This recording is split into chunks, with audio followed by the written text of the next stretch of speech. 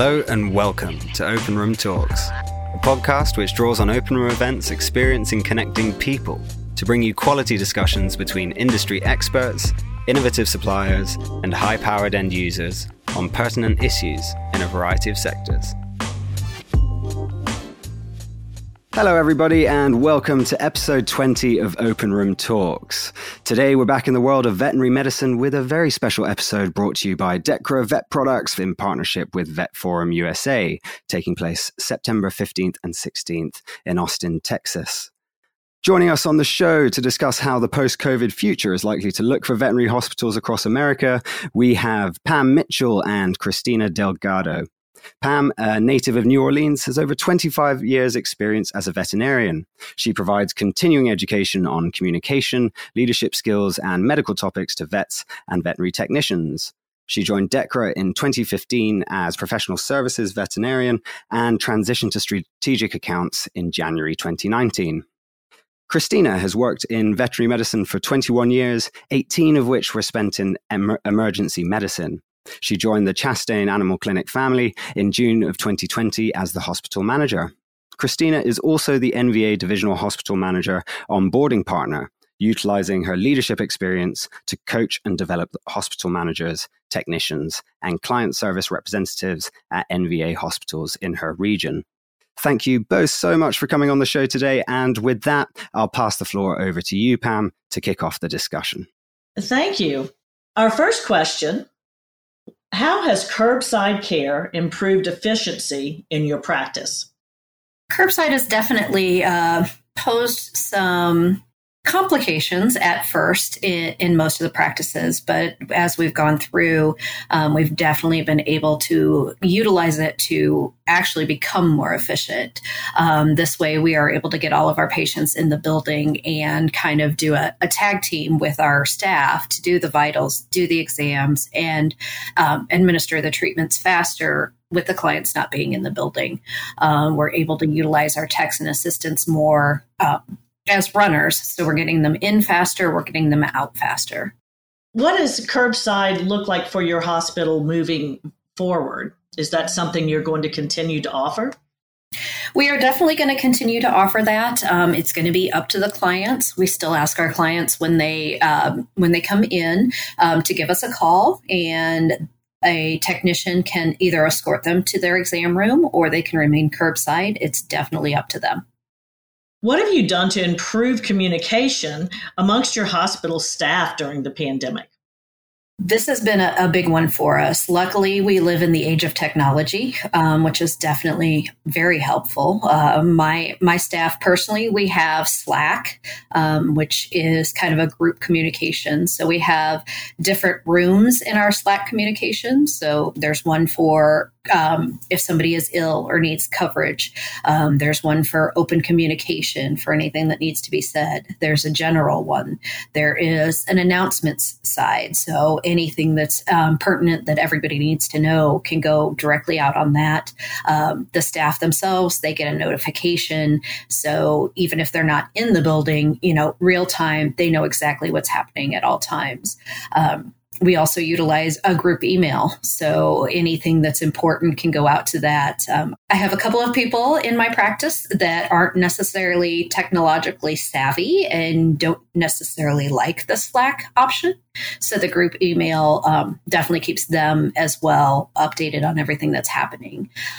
We do a daily huddle in the mornings just to see what it looks like for everyone, the doctors, the techs, which tech is working with which doctor, which tech is doing the callbacks. And that's great for just communicating for that day what's going to happen. Well, that sounds very thorough.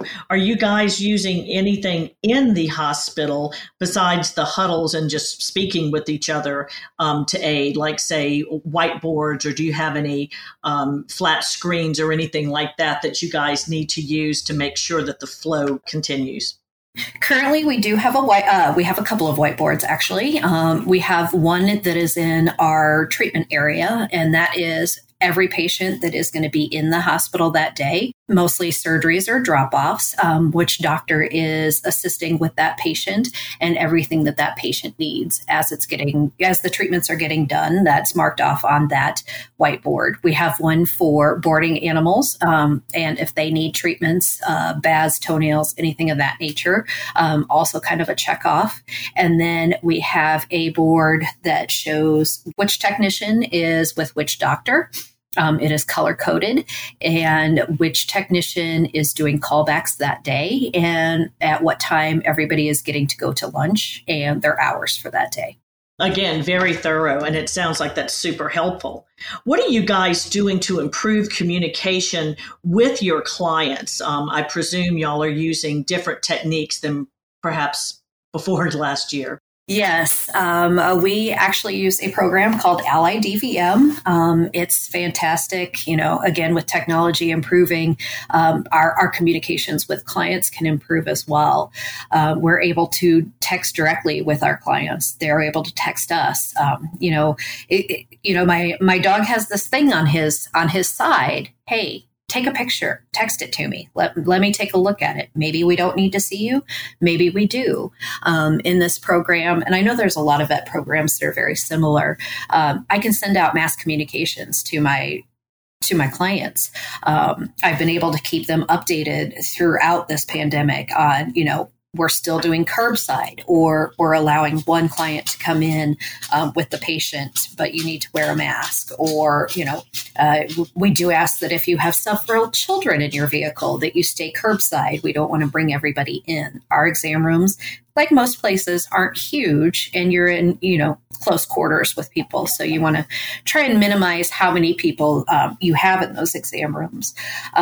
We can personalize the reminders. I've updated with, if you're a new client, we really ask that you be there 15 minutes early or fill out all the client paperwork, which we can send directly to the clients. We're also able to upload digital education. So if there's a product that we're really saying, hey, we think that this is a great product and it's useful or, recommended for your patient, we can send them the information and the education on that specific product. So, digitally, we can communicate with our clients much better, and it makes it a lot easier. With this next generation coming up, everybody is used to digital communication, and it's much easier. And it's direct, it's instant. If a client has a question, they can text it, and it's easier for our staff to text somebody back quickly instead of, having a 20-minute conversation. Absolutely. So it sounds like, again, that you're using digital communication in many manners to communicate with your clients.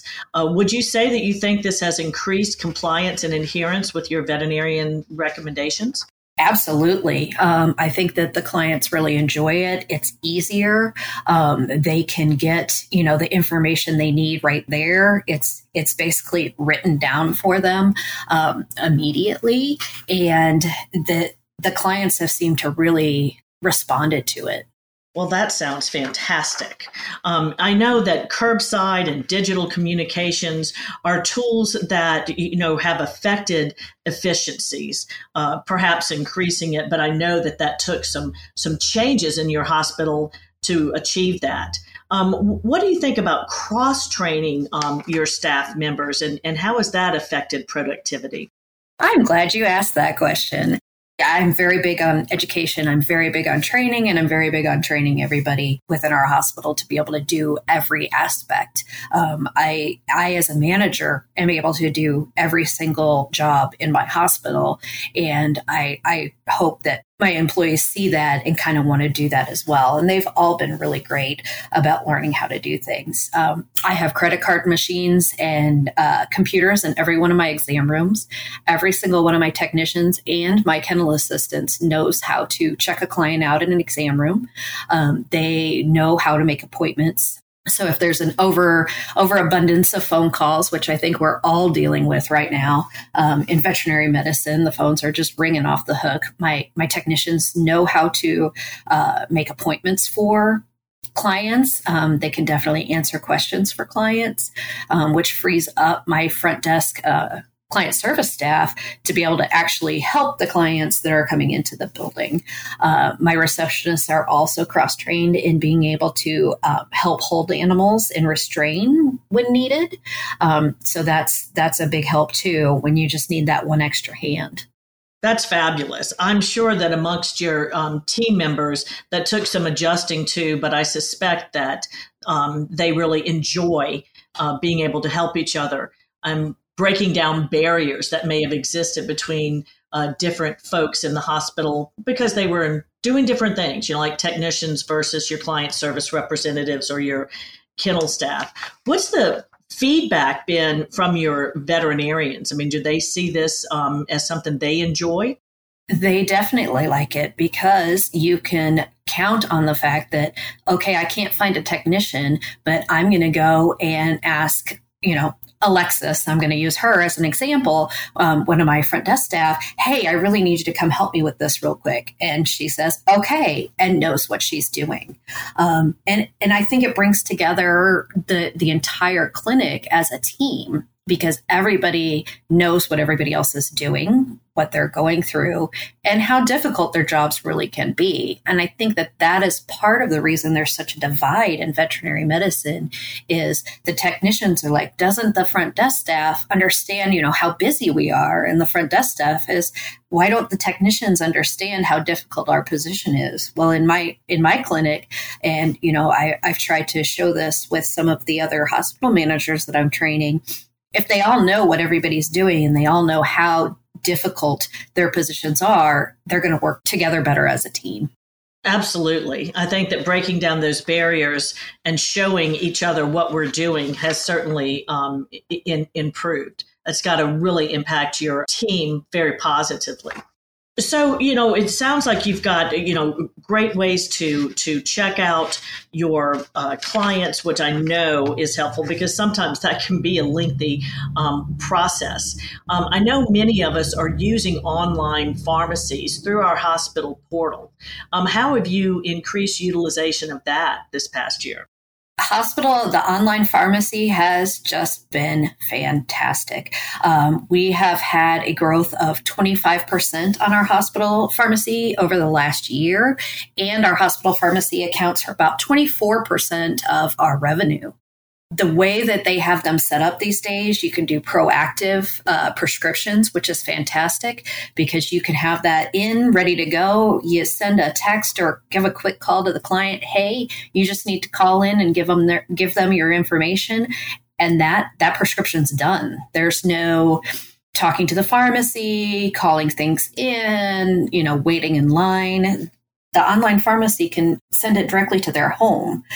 It's easy to request refills. It's easy to request a prescription itself. If they're like, hey, I've decided that I want to get such and such now, as long as, the blood work, what have you, is up to date, we hit a button that says approve and it's done. This also keeps our inventory down in the hospital. It's less work on our hospital staff, less overhead for us, and we can kind of up compliance because it makes it so much easier. Instead of, I need to come in and get my heartworm prevention this month. Hey, let's get it on the online pharmacy. Let's get this at an auto ship, and you're going to save money on it as well, and it's going to come directly to your door. That just sounds remarkable from all perspectives. The client, veterinarian, you as a manager, your front desk team, technicians, everybody. I would say that, perhaps have you guys been mapping the ROI from that? It sounds like it's impacting a lot of places monetarily in the hospital. Oh, yes, absolutely. I'm down to carrying just 2 different types of parasiticides in my hospital. Everything else is online. And those clients who want a specific type, are absolutely able to go onto that site. It's very easy for them to just click a button and there it is. I also do price matching. So I am able to manage the prices on my online pharmacy, which is wonderful too, because I can keep those clients that are looking at Chewy or looking at 1-800-PET-MEDS and get them to switch over to our pharmacy. They know where it's coming from, and we know where it's coming from. That sounds like a very, very useful and important tool for you guys. What about education? You mentioned that it's something that you're passionate about. How are you utilizing your vendor partners in delivering education to your team members and veterinarians? Learning and development education. I think that we can just utilize this to our advantage. I love having my vendors come in. We do staff meetings once a month, and I generally have a vendor booked for every month. I allow my staff to decide. I'm like, hey, what do you want to learn about today? And when they tell me, we'll send out a Survey Monkey or what have you. And they say, well, today I want to learn about skin. Okay, well, I'm going to call my Dechra rep, because that's where we get all of our skin stuff from, and ask, hey, can you come in? And they want to learn about, let's say a certain type of skin issue. And they say yes. They come in, they bring product, they bring education, and it's something, as long as my staff, when they tell me what they want to learn, I'm going to find something that's going to provide that education for them. Well, good. I'm glad to hear that partnership is working so well for you. Back to digital communication. Are you having good success with your vendor partners providing you with things that you can send to your clients? Yes, I've started, I've actually started doing this a little bit more. Obviously with the pandemic, I'm not handing out a bunch of brochures like we would have done in the past. Digital has been great. And so many vendors as well have even just a little QR code on some of their stuff that'll take the client directly to their website or directly to the page that deals with, hey, we want to, prescribe this medication. Here's some more information on it if you want to read up. And most of the vendors, I feel, are definitely coming up with digital content that we can send out to our clients. Well, I'm glad that that's helping too, because we all know that the more education, the better the patient care is going to be. Absolutely. And it's not coming from Dr. Google. Correct. It's coming from a trusted source. Correct. Are your team members and your veterinarians able to take advantage of many of the online, whether it's live streamed or on demand educational opportunities? Is that something that you see more of or unchanged from previously? Oh, no, I think they're definitely taking advantage of that. And I think it's great because, in-person learning is great because you can interact with your speaker. But I think with webinars and the online education, you can do it when you need to. I personally have a 1-hour commute to and from work most days. That's a perfect time to learn about something.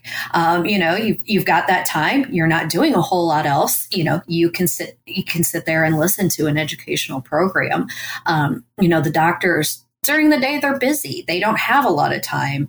Maybe they just want to sit down at their couch in the living room and do a webinar from one of these vendors. And that's easy for them. That's better for them. You can kind of do it on your own time. And I think that is causing them to actually do it more often.